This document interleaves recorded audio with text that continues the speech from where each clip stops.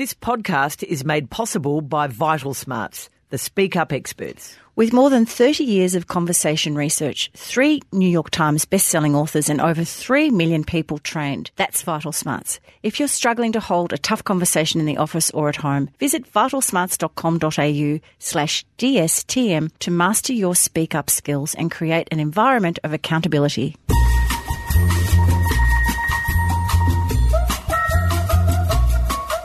It is a treatment of the whistleblowers that almost horrifies me as much as any of the others. Would you agree with that? Oh, absolutely. They're reviled. You know, the community cheers whistleblowers, but no one will employ them. I'm hopeful, but I think you really need to have very senior people put in jail so that fear overrides greed for real change to happen.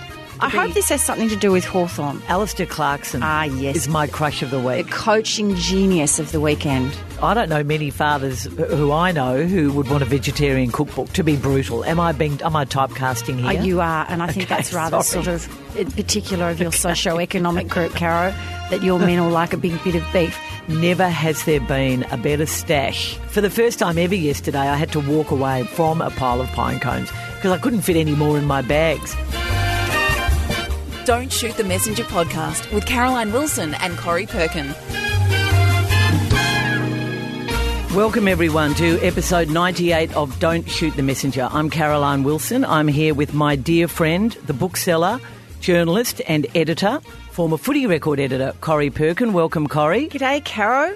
Footy finals are in the air, and who tipped Hawthorn? You did. Very well done. I knew Clarko wouldn't let us down. The heart ruled the head and the heart won. Spring is in the air. Corey has got some not so fond memories of winter. I've got a fabulous recipe that I took straight out of The Age last week.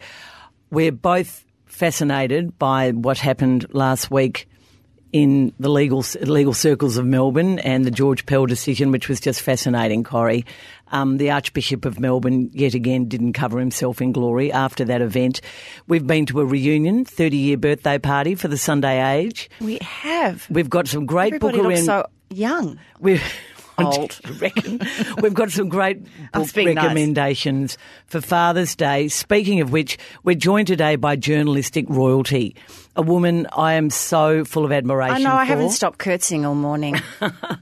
She's an author. She is promoting her second book. She's been promoting it internationally because, of course, problems with banks are not unique to Australia. But Adele Ferguson has won pretty much every journalistic award known to man. She's also received the Order of Australia. Adele, welcome to the show. It's great to be here. You've done a wonderful job with this book. The Gina Rinehart book was riveting, but this book, Banking Bad, is the culmination of so many horrific stories that you uncovered, that we've read about in The Age, that we've seen on Four Corners, 7:30 Report. Is it a work of love as well as something that's been incredibly stressful because you've finally been able to fully go into detail about how all this unfolded? Yeah, it is, because as you know, in journalism, you're doing stories day by day, rolling them out. And this, you know, you're able to encapsulate what went wrong and put it all together. And, you know, I learn a lot from it when you put the timeline together and you think, so that happened on the day that I'd revealed that. The one of my favourite, the best performance Russell Crowe has ever given is in The Insider, which was about a whistleblower involving the tobacco industry in America, a true story. But it's the whistleblowers in all of your articles, and there was a great excerpt in The Good Weekend a few weeks ago. And the book starts with one story, the CBA whistleblower Jeff Morris, who you got in touch with via a politician. Some of as bad as families were treated and people were treated and the bad advice and cheated out of their life savings, it is a treatment of the whistleblowers that almost horrifies me as much as any of the others. Would you agree with that? Oh, absolutely. You know, they're reviled. You know, Jeff Morris was saying just a couple of weeks ago at one of the book launches, you know, the community cheers whistleblowers, but no one will employ them. You know, so he blew the whistle on forgery, fraud, and a cover-up by the Commonwealth Bank. And out of that, so much happened and many people got repaid. But, you know, he suffered from post-traumatic stress disorder, he suffered smear campaigns, his marriage broke down, and he couldn't get a job.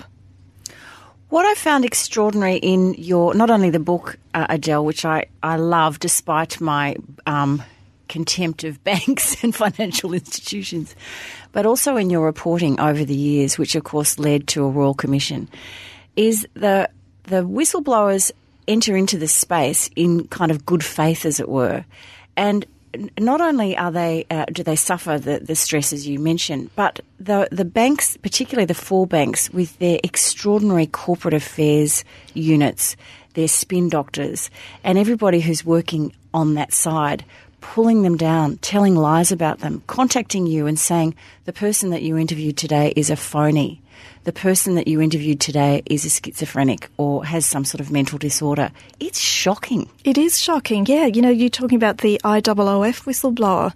A really senior official from IOOF emailed me, so I've got it in writing, and I was just rereading the email, which was shocking at the time, but then, you know, you look back and it's saying he extorted, he was a schizophrenic, and he sent emails to colleagues threatening to kidnap their kids if they didn't comply.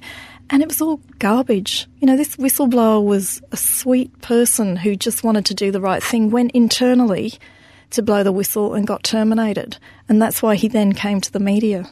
Corrie said to me after she finished your book that she thinks she's going to put all her money under the bed from now on.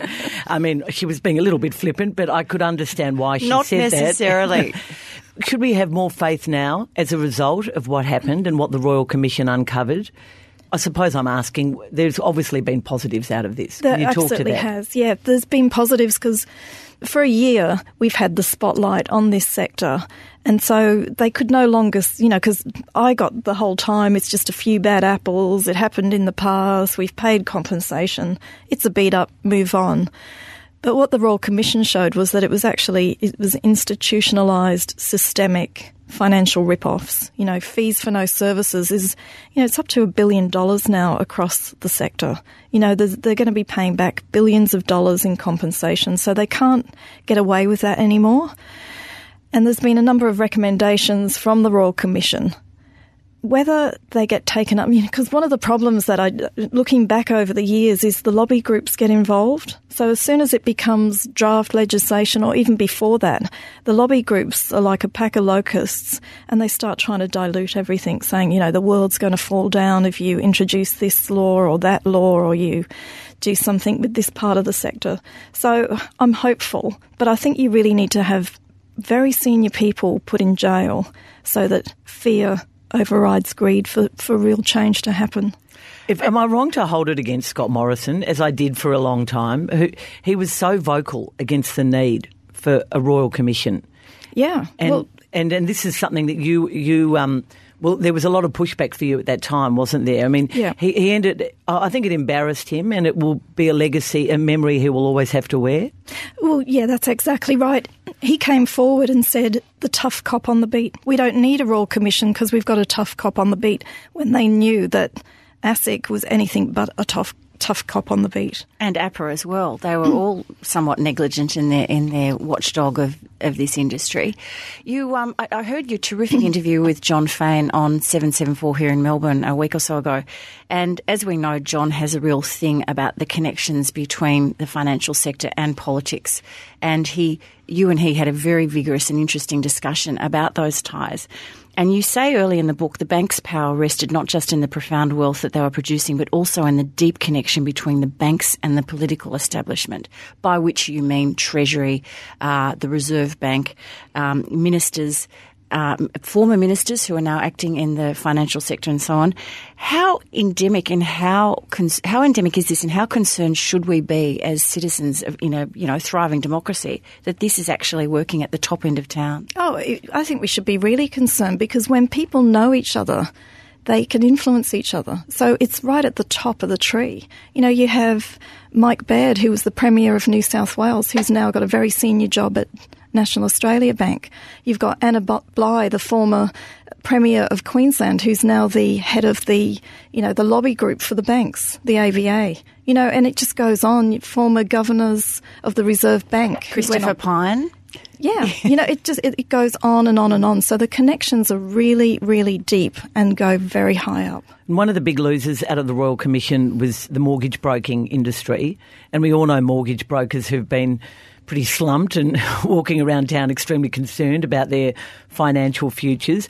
What do you think? What do you think the regulations should be now? Well, with mortgage broking, it was meant to be very tough. The lobby groups got involved, and so the government and the Labor Party really backed away from that. So it's really business as usual for the mortgage broking. Which is interesting, isn't it? I mean, that's a classic example of lobby groups getting involved. It is, because, Are you disappointed? I think they should have gone in harder on the mortgage broking. On the one hand, they do a good thing in that they, more than 50% of mortgages are written by mortgage brokers. But the way it's set up, the structure of it is conflicted remuneration because it's all commission-based. So what they get paid a bigger commission the bigger the loan. So there's been loans that have been written that are too big for people to pay back, or there's been fraudulent loans written, and that all came out in the Royal Commission. But nothing really has changed. Corrie, I think what you love about Adele's writing is, we were talking about this, is that she takes on the big organisations and exposes things that you just can't. I can't believe how you've managed to do this, Adele. But the way you also humanise the horrific personal stories of everyday families. Well, Caro, at the beginning of the book, and I love the structure of this, and you've written it like a skilled feature writer, and indeed Caro has you've done this all through your career as well, Caro. You start with an anecdote because it's the way of storytelling. It's the complete way. And you start with National Senator John Wacka-Williams, who just recently retired from federal parliament, who I am actually a huge fan of, I have to say. And he was the one who first contacted you and said, I've got this whistleblower, and who ended up being Jeff Morris from the CBO, who I think should have a chat with you, and the whole thing begins. But what you then go is it's like Wacka-Williams becomes this thread through your story because, of course, he was a victim of bad banking management and bad decisions. He lost his farm, his home, his marriage. He ended up living in a caravan. It's an extraordinary story. Can you just tell us, just ever so briefly, how that kind of came about for John? And his enter into Parliament, and then, of course, how he meets you. Yeah, so it was financial deregulation in the early 80s. So the banks are now trying to compete with foreign banks.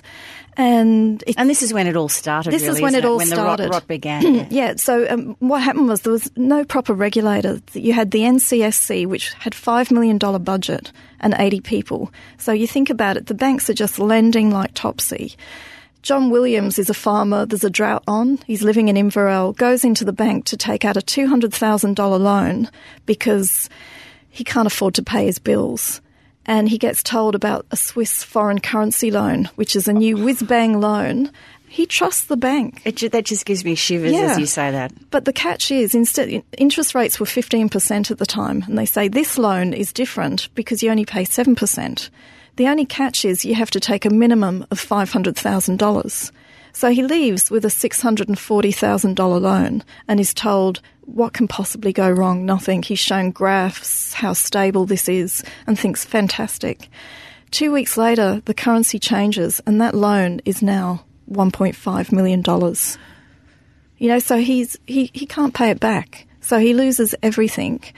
And he picks himself up. He's lost, he's living in a $2,000 caravan and decides that he wants to go into politics. Yeah, and the very end of your book, I actually you said you had tears. Spoiler alert. Yeah, well, it's kind of, I suppose, on the record. I know, it's history. I realise that. But you bring John back into the final scene of your book in the most beautiful way. It's at his retirement and his speech in Parliament, and family and friends and everyone are there. You and Janine Perrott have been invited as members of the media who are friends of his, and he pays you the greatest compliment by talking about your attributes and your fight for this.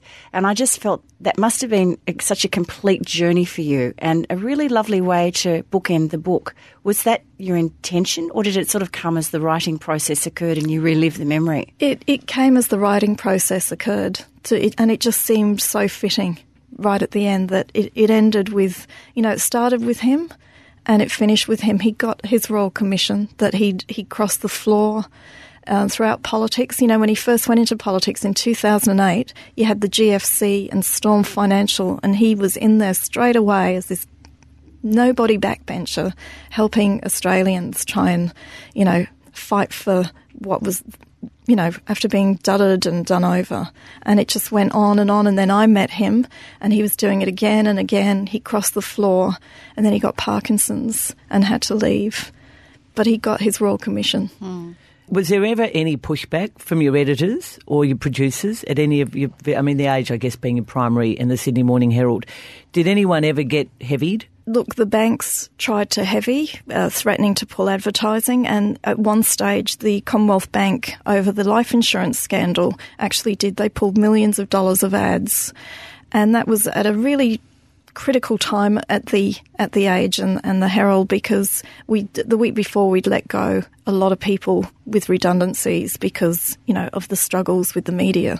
So that was really confronting and tough to have millions of dollars pulled when you've got colleagues just the week before losing their job. Shocking. It was terrible. What was the treatment towards you of your superiors? Because they were clearly backing you, looking at the way the stories were run. Yeah, as they should have been. They did back me. You know, in the early days, there was one editor who felt that, you know, with the financial planning scandal, he was buying the line of the banks, that, you know, it had happened in the past, you've done your story, move on. But he realised when the parliamentary inquiry in 2014 recommended a Royal Commission into Commonwealth Bank, which is way back then, he actually wrote to me and said, you were right. Adele, I sit here with you and Caro, and I think back to, you know, Caro is my friend, apart from being, like you, an award-winning journalist. In fact, if the two of you ever decided to live together in the same house, you'd have to build an entire wing for all your silverware. Oh, I defer to Adele. I'm pretty jealous of her logie, I must say. I thought you might be of the gong from the government or the Queen. But I remember, as Caro's friend, when she was going through the Essendon drugs scandal, the personal toll that takes. You know, she's like you, professionally tough as and on terra firma with all of her facts and her reporting. However, there's always some sort of personal toll that it takes, and it's a very stressful time. And I wondered what, before the Royal Commission was announced, which must have been a great day for you, but how that manifested that sort of stress or that anguish. Yeah, well, it was in the early days, it was really stressful because everyone thought I was just a bank basher. You know, so you had journalists from other newspapers who were pretty vitriolic.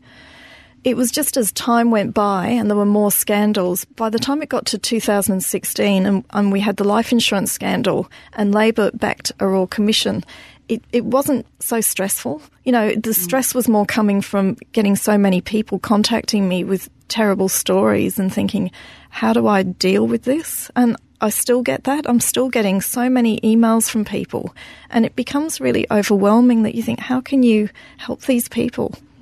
So can we move fast forward to the current day? How concerned are you about the Trump government's trade war with China? And how's that going to affect Australia? Well, look, I think it's really concerning. And you can see, you know, the markets are so jittery. You know, we just don't know where this is all heading. But he did back down overnight. As we record this, he at the conclusion of the G7, he has apparently backed down somewhat. Although what that means in Trump land, I have well, this is the thing. What does it mean? You know, because it's every other. There's a lot of uncertainty. Do you think we're heading for a recession? It really does feel that way. You know, we've got Hong Kong. There's so many issues going on globally that it does feel like, you know, when you look at the Reserve Bank is constantly cutting interest rates to the point where they're, you know, heading towards zero, it is becoming an issue. It's becoming a big issue. That's such cheering news for me as a retailer. Thanks for that, Adele. That's great. I just want to read in this But you're going to sell a lot of Adele's books, so on the upside. Yeah, that's it. I just wanted to read this rather lovely paragraph and then ask you a question. It's very brief. Over many decades, hundreds of thousands of customers, possibly millions, have been ripped off by shonky financial advisors, dodgy financial and insurance products, or the fees for no service wrought. Farmers have lost their farms, small businesses have gone belly up, and individuals have been financially destroyed. Consequently, many observers hoped a Royal Commission into financial misconduct would address compensation and remediation for these victims. So my question to you is, has it? No, not really. It was a glaring omission in the recommendations. Over the years, there's been all these scandals that were exposed, and the banks would announce a compensation scheme. They really lacked transparency. You didn't know how they were dealing with customers. That was never addressed. It's just tragic. It's just tragic. Have we got any good news today, Adele?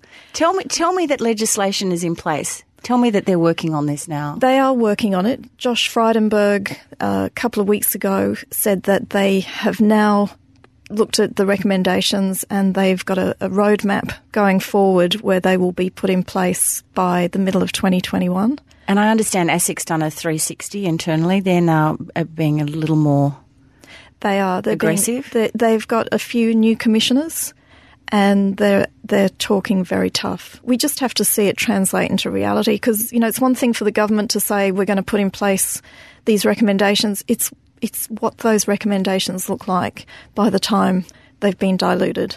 Well, for me, I'm putting the money under the bed, Caro. That's it. Well, we should say we're talking with the multi-award-winning journalist Adele Ferguson about her new book, Banking Bad.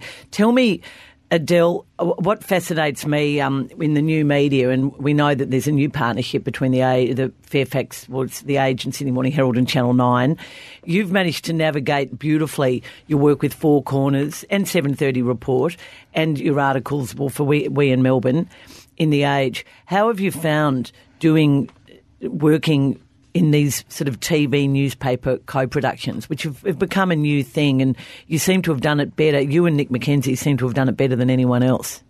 Yeah, I love doing it. I think that it just brings some of the stories get brought to life by being on TV. There's only so much you can do with the written word when you actually see people, pouring out what's happened or the bravery of them.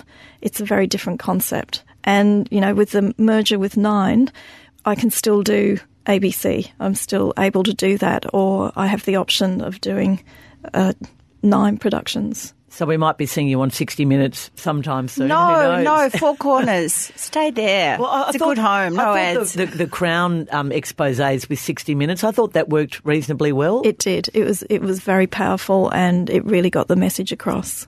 And you've just returned from New Zealand. So New Zealand also has had some terrible experiences with banks and their treatment of their customers as well. Yeah, because the big 4 banks in New Zealand are owned by the big 4 banks in Australia. So there are similar cultural issues and, they're going through their own private Idaho, shall we say.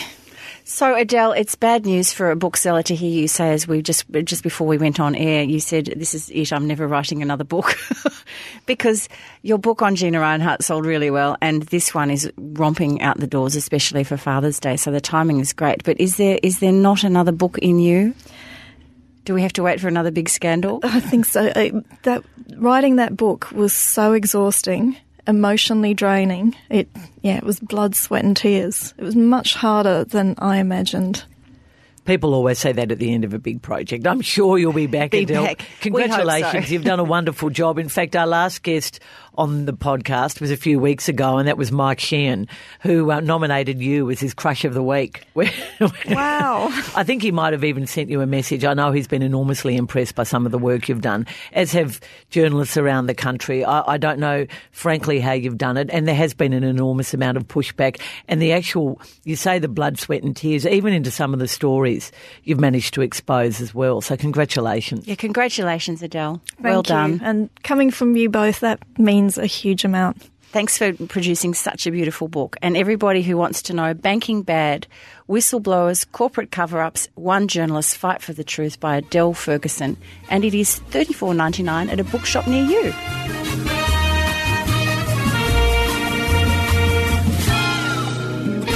Okay, that was Adele Ferguson. Corrie, her journalism awards, you've done this research for me. 8 Walkleys, including the Gold Walkley for the Four Corners program, Banking Bad. 2 Gold Quill Awards, which is the best of the Melbourne Press Club Awards. 2 Gold Kennedy Awards, a Logie, a Graham Perkin Journalist of the Year.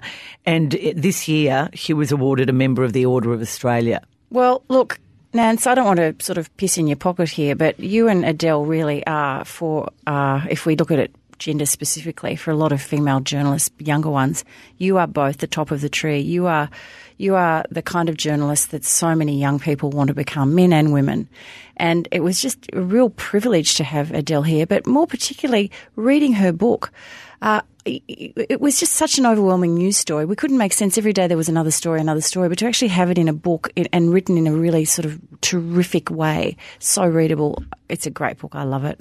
Now, we've got a bit of housekeeping before we move on trivial to some stuff. Of our regular segments. And to all those robbers, the money is not under my bed, okay?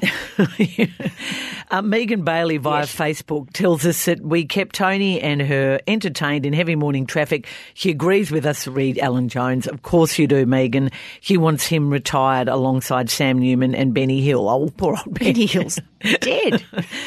Milk in last. That's retired in its most obvious form. Onto your tea, GLT. Milk in last, according to Rack Riddell via Instagram. He judges how much milk is needed by the strength of the tea. Yeah. Stirring the tea is okay with Rack. So this came about because my daughter-in-law, Lib, is a black tea drinker and is not really accustomed to putting milk in, and made me a cup of tea the other day and said, how do you actually do it? Give me the drill. What's the best way? And one of our listeners, Shyster Mason, emailed me during the week and said, loved the section on tea on the podcast. Completely agree with MIF, milk in first. It is such a wonderful part of each day, preparing the tea, the teapot, a biscuit or something to accompany it. Is there anything better than someone else making you a cup of tea just how you like it? Well, I agree, Shyster. That is a really good thing when somebody can make a cup of tea perfectly for you.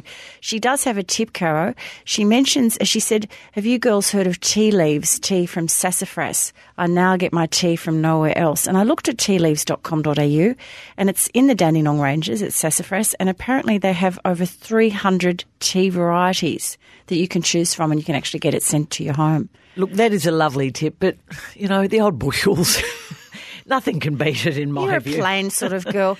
Caro, on your clementines last week... yes, which came from an Otto Lengi recipe.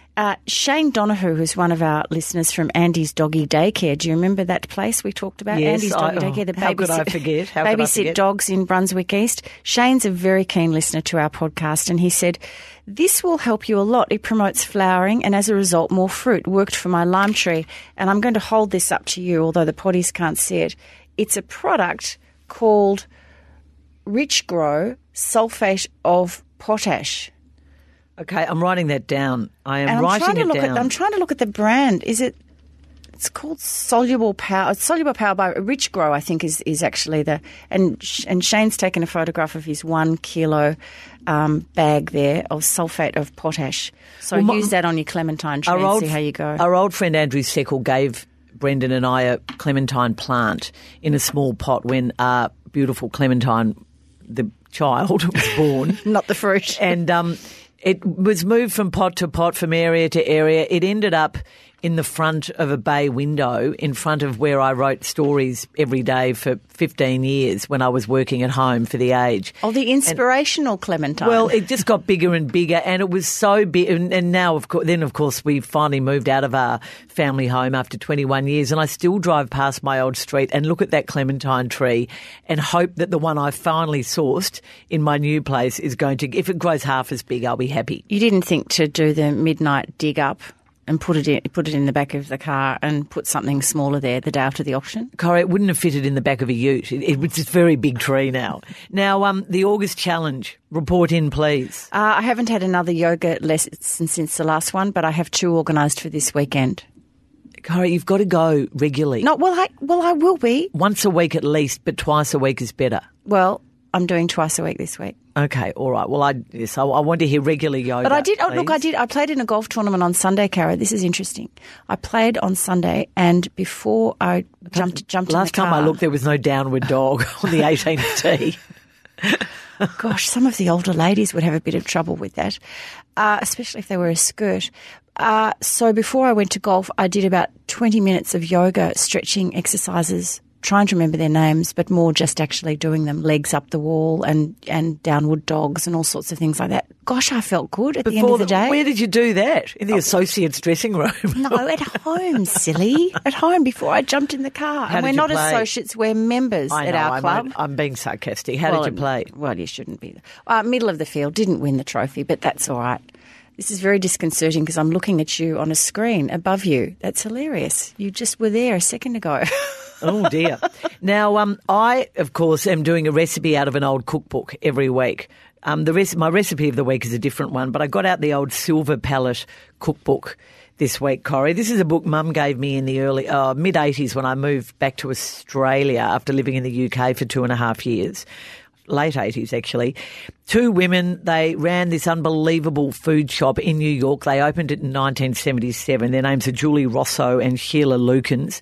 They actually invented the chicken Monterey that our friend Otto has now made famous in his Simple cookbook, and he pays credit to them in the cookbook. This is a wonderful cookbook. There are so many great chicken recipes in it. So I went back to one I've done many times. In fact, I've done it for you. You wouldn't remember. It was called Chicken Monterey. I'm not going to go through it. But as in Monterey on the west coast of California. That's it.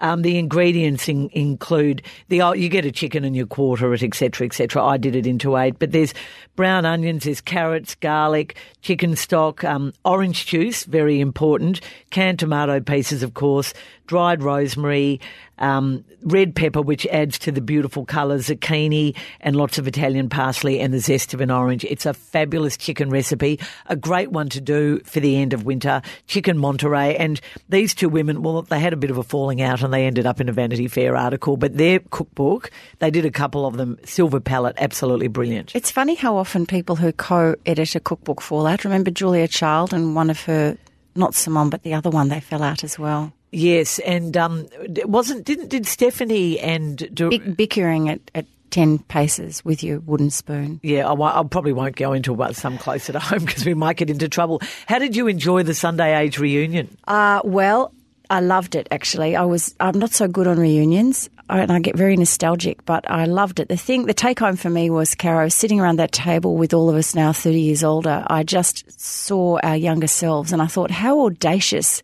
and amazing we were as a group of late 20s, early 30-somethings. That's the average age of the Sunday Age staff. Now everybody's in their late 50s, early 60s. How amazing it was that we produced such an incredible newspaper. Yeah. Young people given that task.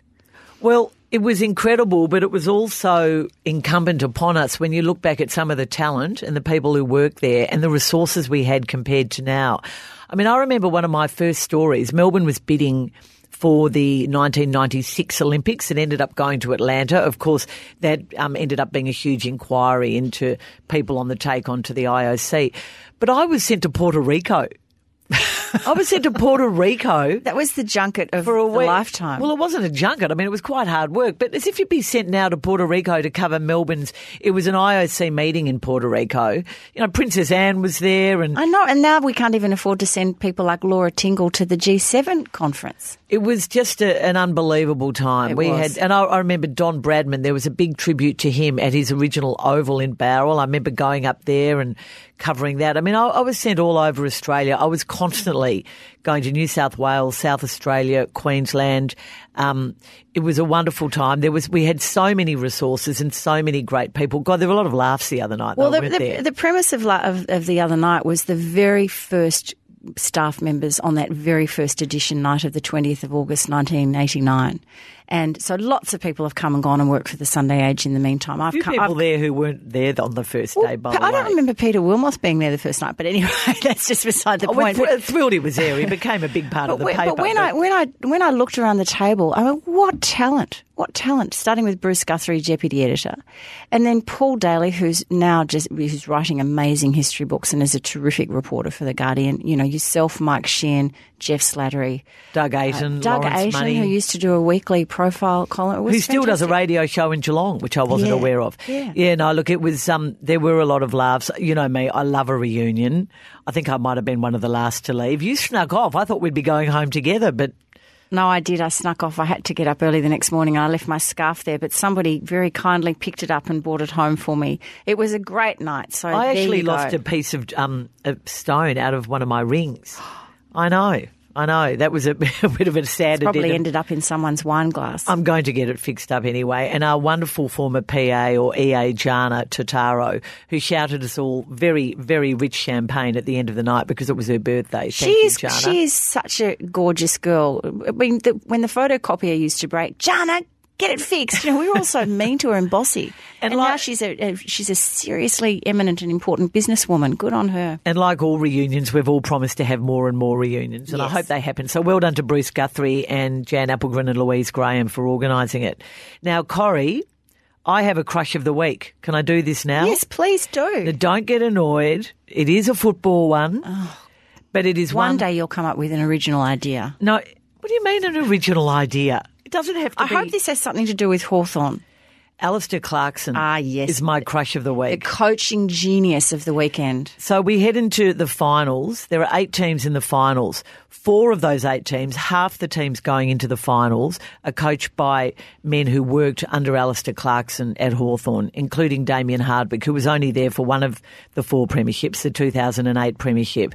A 5th coach, Chris Fagan, who has performed miracles with the Brisbane Lions, who finished second on the ladder. Who would have believed that the Gabba would be hosting a final this year? It's great for football. It's Karen. unbelievable. Chris Fagan, of course, was the director of coaching and then the head of football at Hawthorn with Alistair Clarkson. So you could say his influence, although Hawthorn are missing finals again, which is disappointing for you, is playing a huge role in September. What he has done over the last 3 weeks of the home and away season is Kevin Sheedy-esque. He went to Canberra and ran half naked around Martica Oval In when the it was snow. cold. And then then laughed and made fun of the snow, and they had a great win. Then he retired Jared Ruffhead in the most poignant and wonderful way, and of course we talked about that last week. But that was just a wonderful celebration of Jared Ruffhead's career, despite the hopelessness of the poor old Gold Coast Suns. He made the right decision, and then going over to Western Australia and taking on West Coast in what seemed to me to be an impossible task. And yes, you were right. I do remember you scoffing at me last Well, week Corrie- when I did. It's not unusual. Corrie, I'm not having a go at you, but I think your heart tipped Hawthorn last week. No one in their right minds would have thought Hawthorn, with everything West Coast had to play for. But he, and Chris Judd said on Footy Classified this week that he's almost, he's changed the game plan a bit as the season's got towards the end, which is incredibly brave. He described the game plan as almost Richmond-esque, which I was quite happy to hear. But I just think what he's done is quite, he's got a contract extension, and boy, is your football club in great hands. Well, thanks, and I agree. But you said just then that my heart ruled my head with the tipping. But actually, there was a part of me that thought if Clarko pulls this off, it'll mash up everything. I mean, not only could we get in if Footscray lost, the Doggies lost at Ballarat, which was probably not likely to happen, but it would if we got a significant win, it could change all the percentages. He could actually look at the top 8, the final 8, and he could say, I had something to do with this. And that in itself, for a man like Alistair Clarkson, is enough. But everybody was starting to peak at the end of the season. I mean, James Sicily has just been getting better and better. And named Burgoyne, in the All-Australian squad. Yep. And Burgoyne, I mean, what a hero of the game. So, look, it was great. Yeah, I'm happy with your crush now. Okay, oh, good. Oh, well, thank you. Well, then, in that case, we'll move on to BSF, Corrie. Now, that stands for Books, Screen and Food. It is thanks to our wonderful sponsor at Vital Smarts. And we ask you again, Corrie, is your organisation suffering from unsupportive, lazy or poor performers? Laziness. There's nothing worse, is there? No, I think all our gang are not lazy at the moment. I think we're all doing pretty well. I wasn't referring to my bookshop. I'm sure they're all very hardworking. Vital Smarts training gives you and your staff the skills to speak up and hold each other accountable. It's used by more than 300 of the top Fortune 500 companies and globally proven to solve communication and behaviour problems in any culture or industry. Crucial conversations with a capital CC and crucial accountability training give you the tools and skills to talk about almost anything, even the toughest issues. So, Corrie, visit vitalsmarts.com.au/DSTM. Gosh, Adele would have had a few crucial conversations with poor bank people over her time, wouldn't she? Should have been more in the banks too, for a listener-only offer and more information. Now, Corrie, you don't have one book, but you have 5 great recommendations for Father's Day. Super quick, Caro. So if anybody's still searching for some inspiration for Father's Day, here is a list of 5, well, actually 6, because I'm going to put at the top of the list Adele Ferguson's book, Banking Bad. Here's the list. Get your pens out, potties. If your dad or your significant man in your life likes crime novels, try The Chain by Adrian McKinty. Adrian is a Northern Irish author who lived for a period of time in Australia and now lives in New York. This is an amazing crime story that involves a mother who drops her daughter at the bus stop and then she gets a call that changes her entire life. A woman has Kylie bound and gagged in the back of her seat and says to the mother, the only way you will ever see your child again is if you pay a ransom and kidnap another child. And it goes on from there, like a chain letter gone wrong. It's an incredibly tense and scary book. If your dad likes thriller stories and spies, try The New Girl by Daniel Silva. Gabriel Allon is back again, the legendary chief of Israeli intelligence, who just on the side happens to be an art restorer. This is probably book 320 in the series of Gabriel Allon. He's solved more mysteries than Hercule Poirot did over an entire career. And Daniel Silva is a great writer. In his hands, this book is a real gem. If your dad likes cooking, I'm a bit disappointed, Caro, in the photography of this one. We were looking forward to it. However, the recipes are great. Jamie Oliver has a new book. It's called Veg, Easy and Delicious Meals for Everyone. And guess what? The focus is there. Vegetables. You're right. Vegetarian cooking. Do you honestly think, I don't know many fathers who I know who would want a vegetarian cookbook, to be brutal. Am I typecasting here? You are, and I think that's rather sort of particular of your socio-economic group, Caro, that your men all like a big bit of beef. There are lots of men who are vegetarians. And what about this Monday night vegetarian dinner That's idea? true. That is true. That I think it's great that that's cottoning on. This book is terrific. The recipes are great, typical Jamie Oliver style, very chatty. However, I am disappointed in the photography, but overlook that. Number 4. Now, this book arrived yesterday, Carol. I haven't had a proper look at it, but gee, it's reading really well, the first few pages. It's called Working with Winston, The Unsung Women Behind Britain's Greatest Statesman by Sita Zeltzer. And I think Sita is an American journalist and academic. And this looks at, I don't know whether you realise, but Winston Churchill throughout his career, but particularly during the war years, had a vast array of staff members, most of whom were women, because of course the war was on. And they offered him incredible support staff, not just secretarial, but in terms of logistics and all sorts of things. And a lot of these women have been interviewed over the years about their life with Winston Churchill and working for him. And they are just as eccentric and brilliant as the man for whom they worked. Look, Winston Churchill always does well. Any book, like look at the Boris Johnson one years ago. Dare I say, Boris wrote a very, very good book on Winston Churchill. Hasn't done much since apart from become Prime Minister. But this book, The Unsung Women Behind Britain's Greatest Statesman, Working with Winston, is a real gem for the dad who loves a history book. And if your dad is a nature lover, may I suggest by British writer, and actually, Caro, he was chief sports writer for The Times for quite a time, Simon Barnes. He's a wonderful writer. He's one of my favourites. Gosh, he's a beautiful writer. He's written a book called On the Marsh, A Year Surrounded by Wildness and Wet. That doesn't sound very interesting, I know. But what he and his wife did was they fell in love with this property, 8 acres in Norfolk, and it was marshland, mostly marshland, and the home of the most extraordinary birds.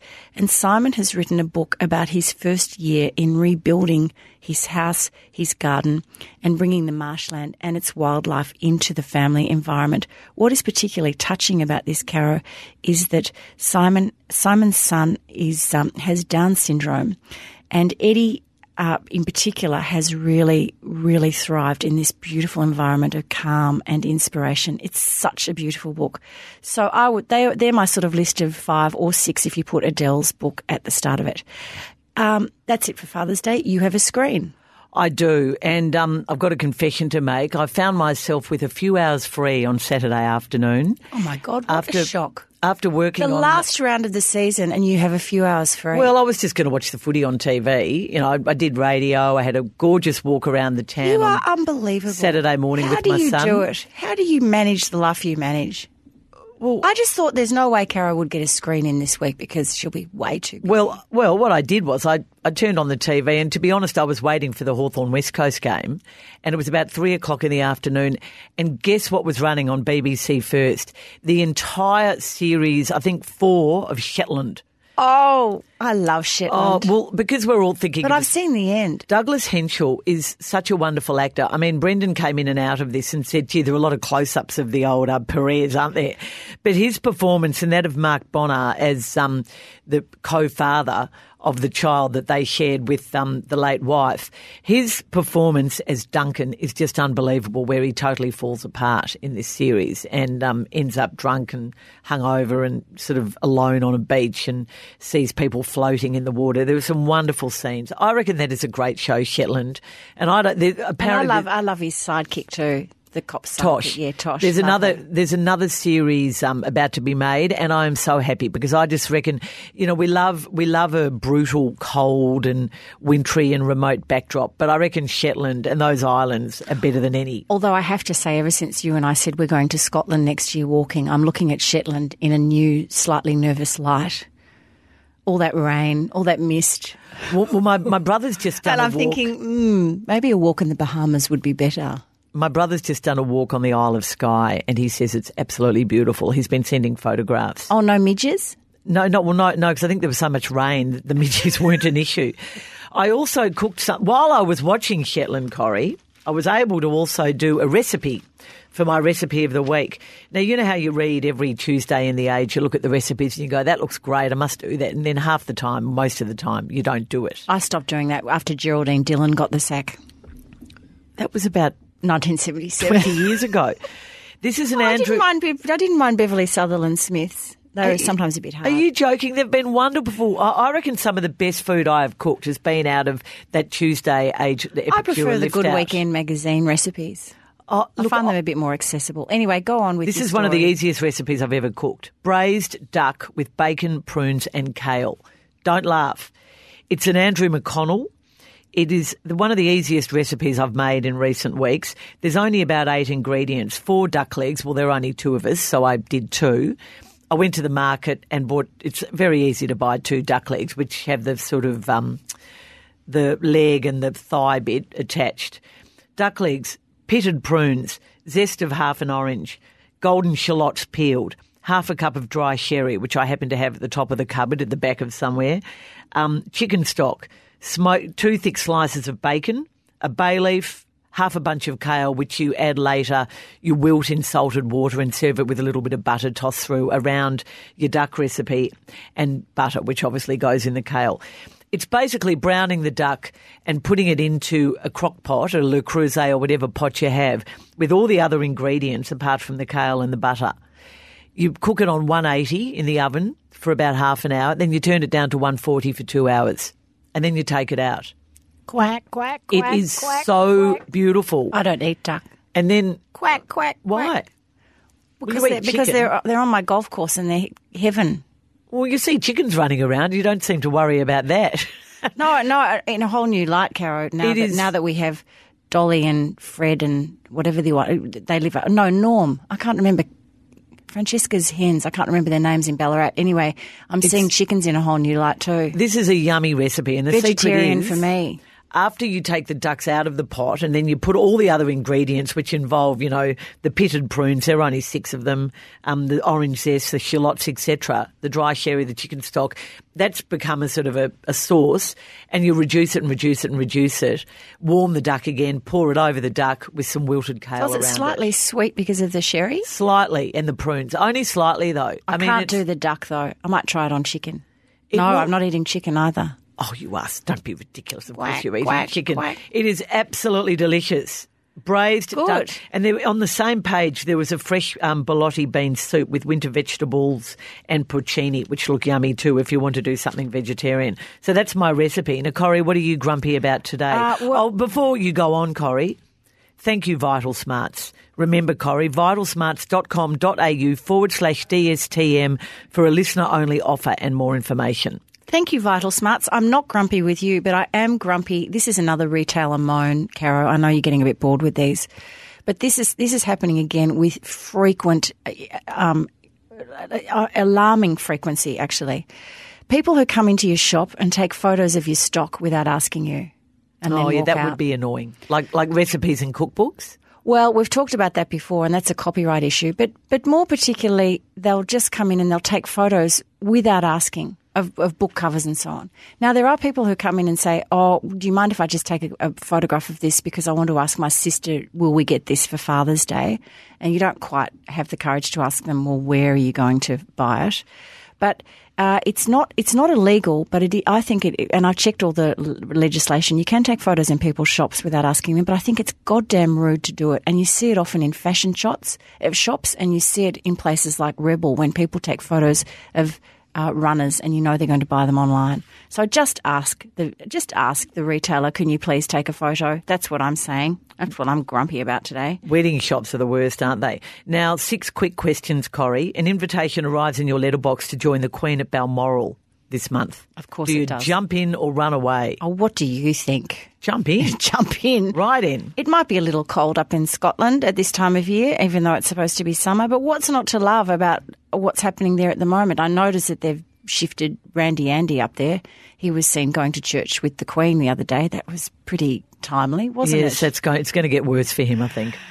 So the York family are all up there, including Fergie, although I did read on the weekend that Fergie had to do a midnight dash out of Balmoral because the Duke of Edinburgh was arriving, and as we know, they don't get on all that well. But everybody's in full attendance. Obviously, Charles and Camilla are there.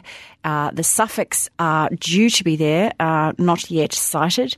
And, of course, Wills and Kate have gone up with the 3 children, and they apparently love it because they get out and do lots of outdoorsy things, brisk walks and family barbecues, picnics, all of that sort of thing. And also, new guest this year, Caro, Boris Johnson. Really? Well, the Prime Minister is invited every year. So Boris, I don't know whether he's been. I don't know whether his lady friend will be going either. That's interesting, isn't it? Don't be serving the red wine. Go on. Near the white sofa.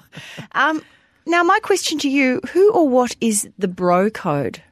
Well, sure. Have you been following the Jimmy and Nadia Bartel very sad saga? Well, you mentioned it last week, but I try not to actually embrace that sort of stuff. Well, it's a bit hard if you're reading the Herald Sun, it's a bit hard not to be following it. Bro code, after a bit of investigation with footballers I work with or former footballers, it's either a bit like Fight Club. First rule of bro code is that there is no bro code. I shouldn't laugh about this. As it was explained by, I think, Alice Costa or Jackie Epstein, I think Alice Costa in her column in the Herald Sun on Saturday, the bro code is a code among footballers that Jimmy Bartel has broken, that it's okay to play around and have numerous affairs until you start having children. According to the bro code, that's when you start behaving yourself. Jimmy has broken the bro code. This is according to the article in the Herald Sun. I don't mean to be negative about someone I work with. I mean, I don't know exactly what's going on. I'm getting all of this second hand, and I've loved working with Jimmy Bartel. He's been a really good footy commentator, but I feel that things are going to get worse for him too, and there'll be more stories coming out. These are a highly organised group of women who are involved in some of the stuff that's coming out now, and it must be absolutely devastating for Nadia Bartel. We need to just – these people have children. We need to back off everyone. Well, I think the problem is that Jimmy has been such a vocal spokesman for respect towards women after what he went through as a child with a history of domestic abuse in his family. And he is, it's – infidelity and domestic abuse are so diametrically different. I can't even compare them. But I think the respect for women thing and his position with Our Watch is going to make life difficult for him. Corrie, Seinfeld or Friends? I couldn't believe that your newspaper published this survey. Was done months and months ago, and they just got onto it and turned it into a news story, half-heartedly somewhat. Anyway, I read that the other day. I thought, Seinfeld or Friends? I always wanted to say Seinfeld. I'd like to say Seinfeld because it's so smart and witty, but I have to say Friends. And I have to say, because it was that period of my life, the kids were little. They'd much rather sit there for half an hour and watch, Mom Friends and Ross and all of the gang rather than Seinfeld. I don't know why the comparison has to be made. Well, Odious. It's just such a silly thing. But why is your newspaper taking up good space? Caro, I did want to ask you I did want to ask you a footy question, but Miss Jane and I have decided that we're going to actually hold that off to our footy tipping pod special. Okay. We will record. So we'll just hold off on that one. So I'm not going to ask you that. So people will have to tune in. So you now have to ask me another question. End of winter. What was your best winter tip, find, discovery, new routine? See that coat? You know it well. You followed it around the moors of Cornwall. Not the blue, slightly furry one. No, not the blue furry one. Stop with the fur. It's not fur. It's some synthetic stuff. No, this is my navy blue coat. Yes, it was a wonderful coat. That husband Peter bought me before we went on our trek, and it's from Kathmandu, and it is the best investment that I've had all winter. I have worn it pretty much everywhere, even out to dinner, which is a weird look. It is so warm and snug, but as we discovered in Cornwall, when the sun comes out, you can just take it off, like it breathes. You're not too hot, and take it off and wrap it around your waist, and it's not very heavy. It's the best investment ever. Gore-Tex, fabulous, love it. Wow. Not inexpensive, but worth the purchase. It's I was best pretty thing. happy, actually, with my Rains waterproof jacket as well. Look, you have so many coats, really. You're a woman of coats. Now, Caro, what's your GLT? Well, it's a wintry inspired one as well, and it's probably a repeat of something I talked about a couple of years ago, Corrie, or a year ago on the podcast. It's pine cone time. Never has there been a better stash. Always in your car. Make sure you have a basket or a box or an extra large shopping bag. Areas of interest, Botanic Gardens. Can you stop giving everyone the tips? Cardinia Park at Geelong. Sorry, Geelong people, you're not hosting a home final. I know. Please stop talking about it. There is so many, and these are big pine cones, Corrie, massive show cones that you could put in a really big basket, or you could cage up and use as a wall feature, as Anna from the Op Shop has done. There are so many wonderful things to do with it. This is the time. A lot of wind, the trees are dropping. There are the most beautiful pine cones to be found around Melbourne, western suburbs, northern suburbs, eastern suburbs, inner city. That's all I'm going to say. Well, don't pine give cones. any MAP 59, MAP 48, MAP 37 references, please. Hell no. Keep them to ourselves. No, I don't. I found all the ones that need to be. For the first time ever yesterday, I had to walk away with from a pile of pine cones because I couldn't fit any more in my bags. Well, it's funny that because on the golf course, you can only fit a few in your bag. In your golf It's bag. quite frustrating, isn't it? You have to walk away from a whole pile of pine cones. There were these two workmen who were Lamenting. having a smoke hole, and one of them goes, "Oh, you dropped one," and I looked back and picked it up. He goes, "What are you going to do with them anyway?" I said, Don't tell him. Don't tell him. Well, I'm going to burn them in the fire, clearly, although these were so beautiful I probably won't. Anyway, Corrie, that's the show for today. Thank you very much for joining me. And thank you to Adele Ferguson, who's just a champ. Banking Bad. Make sure you buy it, preferably from Corrie's shop in Hawkesbury. Tell your friends and family too, Corrie, to subscribe to our podcast. Send feedback, comments, tips and suggestions to the Don't Shoot the Messenger Facebook page. There's Instagram, there's Twitter. Use the handle if you're twittering at Don't Shoot Pod, and you can email us feedback@don'tshootpod.com.au. Thank you to Vital Smarts. Remember to hold those tough and crucial conversations well with Vital Smarts. And Jane Neild, our producer, who has brought in some more beautiful flowers this week, white ones this week. Blossom, Jane, thank you. And Corrie? Don't shoot the messenger, Caro.